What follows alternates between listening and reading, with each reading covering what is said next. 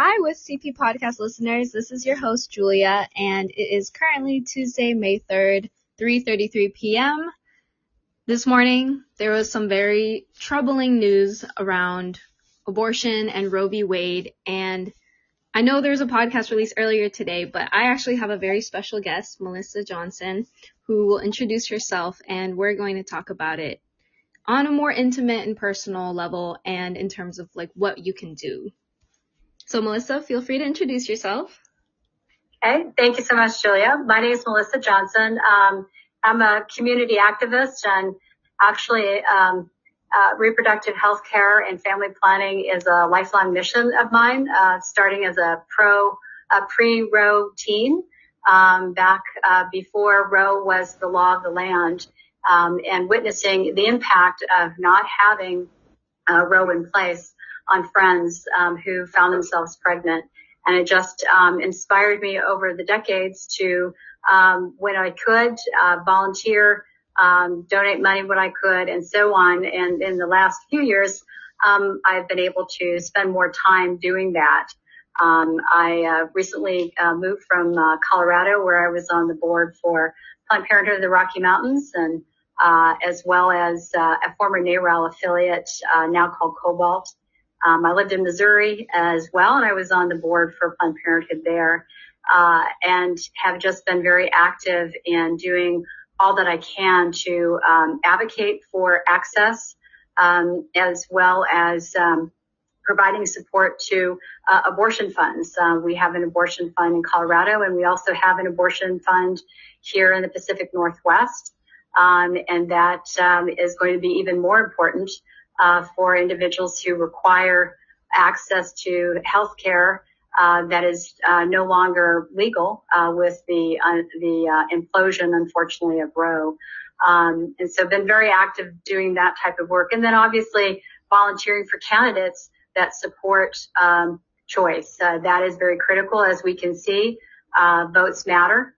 They have an impact all the way up to the Supreme Court and locally. As you can see, there's a number of red states that have introduced some very horrific restrictions and are criminalizing even the people who help support individuals needing the care. So do a lot of work in that space. Since moving to Washington, and I have to give a plug, wonderful, wonderful place. I love it here. Have been getting engaged with the progressive community, and one of those organizations is Pro-Choice Washington, and they are an advocacy organization. It's a former NARAL affiliate as well. They spun off about a year ago, and they advocate for policy around reproductive health care, abortion access, birth control, sex education, as well as support advocating for candidates as well. They are working in partnership with Pro-Choice Oregon and kind of collaborating to kind of amplify their voices around advocacy, in that we're kind of it for states like Idaho and Montana and even Alaska. And now that Idaho has passed their Texas law, it has been stopped for the time being, but it'll be more important. So the two states, the Pro-Choice Washington and Oregon, are trying to work together on that, and are interested in establishing an abortion haven, just as California has announced that they're an abortion haven, and in Colorado, the NARAL organization worked with a number of the western states, central western states, on establishing kind of an abortion access association, essentially, so that all organizations that really support individuals requiring abortion care can have access. So a lot of work in a lot of different spaces. So. Yeah, well, thank you so much, first of all, Melissa, for all the work that you've been doing for many years throughout your whole life. There's a lot of interesting points that you spoke about briefly that I'd love to like unpack more with you. So first of all, this concept of like an abortion haven. So some people may not be familiar with that concept. Could you explain what that means and what it would look like, especially for like Washington, Oregon, supporting people who are searching for abortion access, particularly in red states? Well, I can speak to kind of what we did in Colorado, and then what we're, I guess, in the process of trying to do here in Washington and Oregon, and as well as in California. But after the Dobbs case was heard in the Supreme Court, California Governor Newsom came out and said, we will be an abortion haven state. And they've gone so far as to putting money to the table to help pay for abortions for anyone who comes to the state for abortion care. The state of Oregon, from what I understand, they just, in their recent budget, they put I think approximately $15 million into their state budget. I think for the Planned Parenthood and another independent provider to provide for abortion care in the state. And so that's an example of kind of, and then kind of reinforcing that they support the right to choose. Washington State just this year legislatively, kind of tweaked and enhanced their abortion rights legislation that was done, I think, back in the early 90s. And it to things such as having more gender accepting language, using terms such as they and them, and then also ensuring that people who provide abortion care, physicians, nurses, as well as people who support individuals who come into the state to get abortion care are protected legally. So those are kind of the tools that are in place to help Washington and Oregon kind of, start to look like an abortion haven. So people coming in can have access, as well as the providers who are providing the abortion care, and people who are helping them come into the state through abortion funds, or even, a friend who drives someone in from Idaho into the state does not have to worry about any, hands reaching across the state to indict you. And so that's a lot of what a haven kind of looks like, is how can we make it as safe as possible and enable the providers and the patients to feel that they can come to the state and know that they're taken care of. In addition, abortion funds play a big part in kind of the haven state to make sure that people who can come into states that abortion is legal in, that often they have to pay for travel, hotel, food, as well as the abortion itself.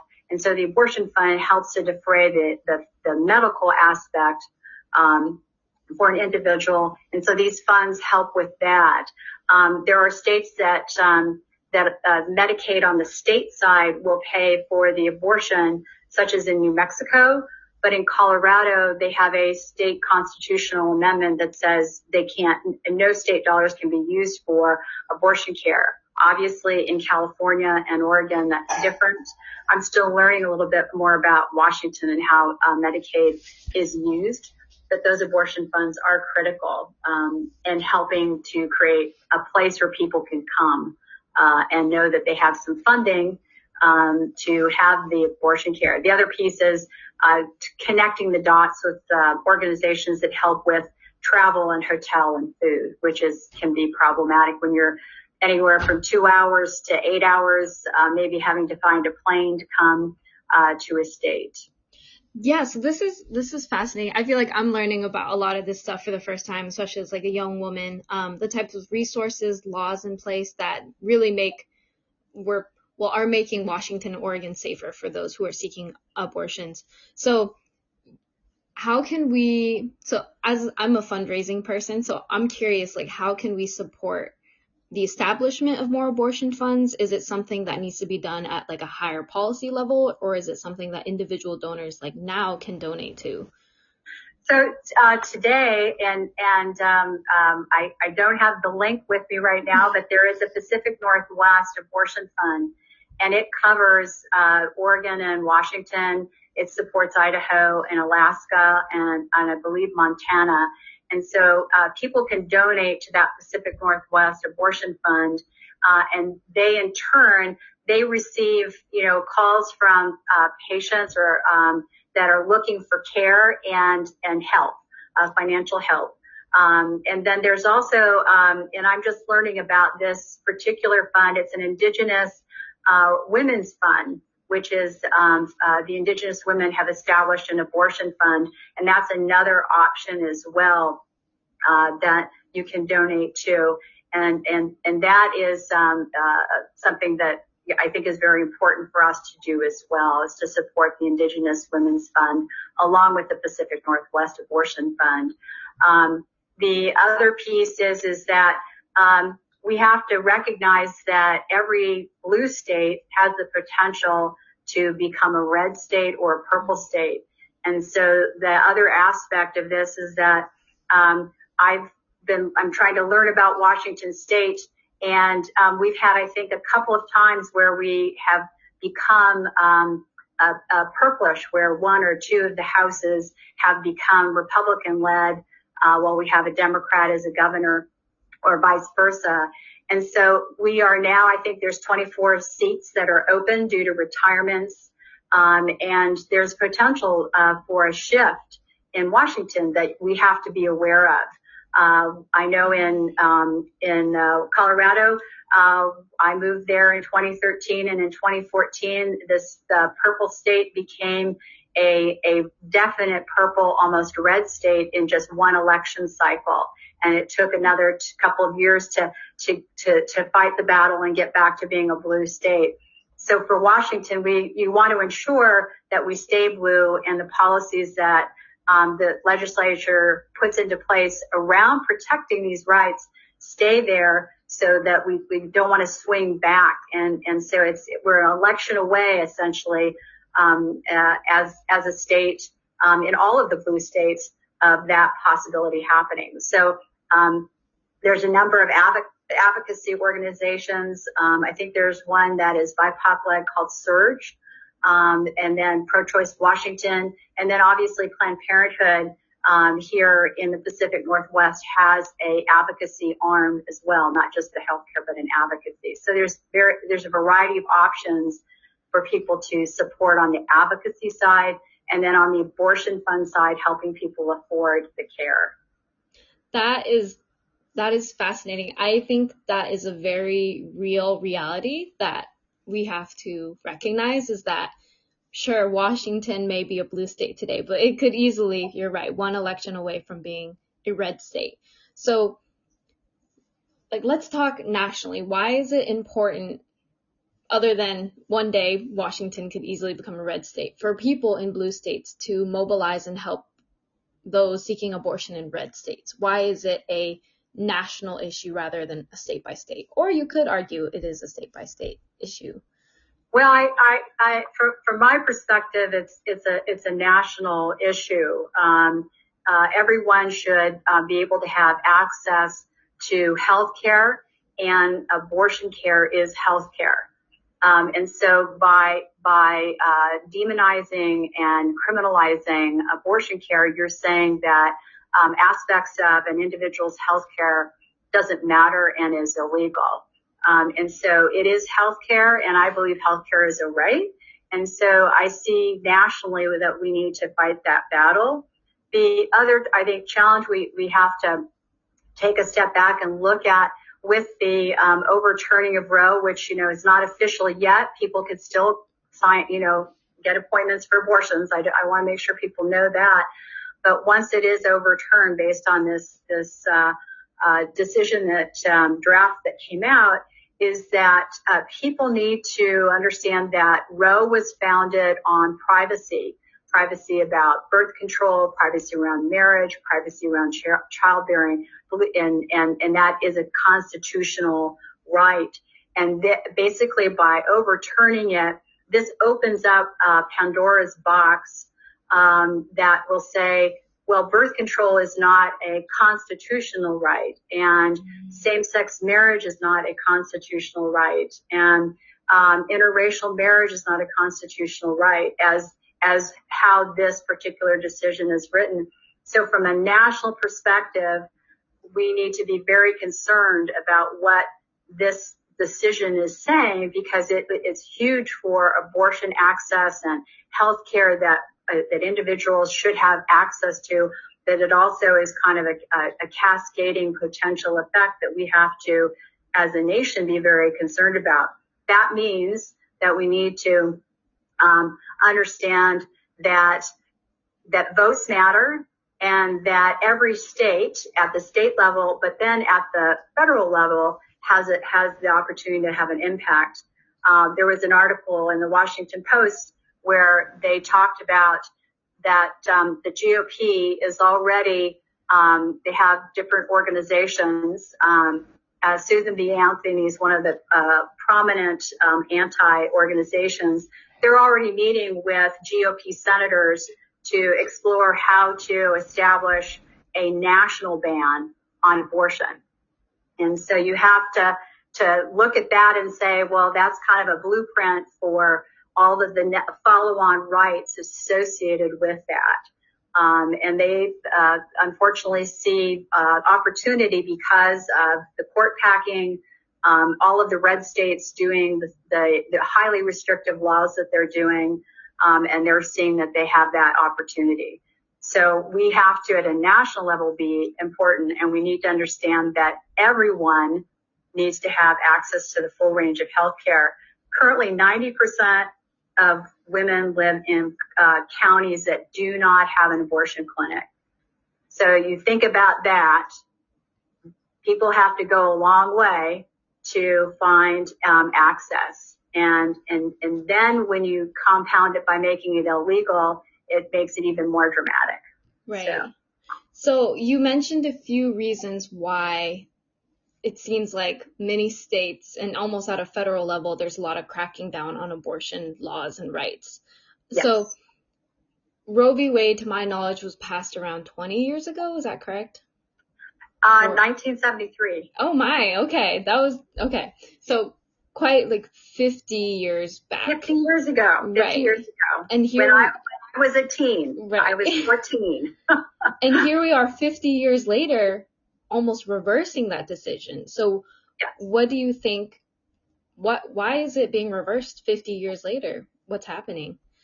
Well, the unfortunate reality is that this is a highly emotional topic. And it has created, kind of that, kind of a division in our country. And it, interestingly enough, it wasn't really until, later in the after Roe and whatnot was, decided. And then we had Casey and we kind of continued to refine it. But what was fascinating to me is that the GOP, back in the 70s under, President Nixon actually funded, Planned Parenthood. There was, funding around, the need for birth control and STI testing and things of that nature. And then, there was a desire to determine how we can, have a more GOP presidents, and they used this as a cudgel, and raised this up, and leveraged the evangelical movement, back in, the late 70s and the early 80s. And that's what brought Ronald Reagan to power and really created this division at a heightened level, in our nation because of that desire to kind of continue to keep GOP power, in the White House and Congress and so on. And it just has grown and grown. And Trump was very open about that he was going to, leverage his bully pulpit to put in, anti, judges, and he brought the evangelical movement with him, on that and gained their support. So it's been used as a tool to gain power and control from a political perspective, but on a religious side, they see this as their opportunity to, achieve their mission, whether you believe that or not. So, it has been this whole issue. It's been like a Damocles sword over our heads on the choice side. We always knew that something was going to happen. You always hope that it wouldn't. I look at the Supreme Court had been kind of a firewall. And today, unfortunately, the firewall has burned down. And we have to figure out how to rebuild that, some type of firewall. And that is, it's legislatively now. We have to, at the national level, it has to be legislative. And then states have to continue to fight for those rights as well. But this is not going away. Even with Roe being overturned, the battle will continue. And I think Marsha Blackburn, during the recent justice confirmation hearings, said, well, do you think that birth control is a constitutional right? And so we just need to kind of hold that in our mind and recognize that we are now seeing the not the end, but the beginning of yet more turning back of rights. Right. Well, thank you. Yeah. It's. I'm not an attorney. I want to qualify that I'm not an attorney. So it's my layperson's attempt at translating Roe. Yeah, absolutely. I appreciate you sharing all of your knowledge and your experience with us. So now that the firewall has gone down, what can we do as individuals to affect change on a national scale? So the first thing is vote. Get out and vote blue. That is critical. Be sure that the vote that you do for blue is a blue vote that believes in choice. So that has to, because there are parts of the country where even Democrats are not necessarily pro-choice. So, but vote. And then really get active and engaged with a advocacy organization, because that is feet on the ground that during, the elections, they are knocking on doors, they are doing the education and making the calls, texting and so on, helping people understand the importance of voting and why they need to get out and vote, be it for a policy, referendum or for a candidate. It's so important. And here in Washington State, you have, as I said, you have Pro-Choice Washington, you have Planned Parenthood, you have Surge. There are other organizations I'm confident of. As I said, I'm still learning the state. And so advocacy is key to ensure that that we have volunteers that can go out and do that door knocking, make those calls and texting. That is critical. And they need money to do that. So that's the other piece of it. And then abortion funds are critical. Is to donate to an abortion fund, either the Pacific Northwest abortion fund that we have here in the Pacific Northwest region, or the Indigenous Women's Fund. And there's a National Association of Abortion Funds, and you can just Google that, and you can look up abortion funds. Colorado, we have it's the only independent one in Colorado, and they're supporting in Colorado patients from all over the country, literally. But abortion funds are key. And then some of the advocacy organizations they have program funding, meaning you can donate money to help with, paying for travel and food and hotel. And there's an organization that's called the Bridget Fund, and Julie, I can get you this information offline. Yeah. That provides, that just focuses in on helping people afford the travel and the hotel and that type of thing. So vote, get involved with an advocacy organization, donate to abortion funds, and donate to those advocacy organizations, and just, spread the word. It's important. We can't take it for granted anymore. It's done. It's gone. And so we have to, get out there and fight the good fight and not give up. So I do want to say that we can't give up. I won't give up. So. Absolutely. Thank you so much, Melissa. I started off this morning feeling pretty down and depressed after hearing the news, but after talking with you and getting this list of amazing resources, I'm feeling a lot better. So I'm ready to fight the good fight, and I'm not going to give up either. Good. I'm glad to hear it. You're our future, and you've got to fight the good fight going forward for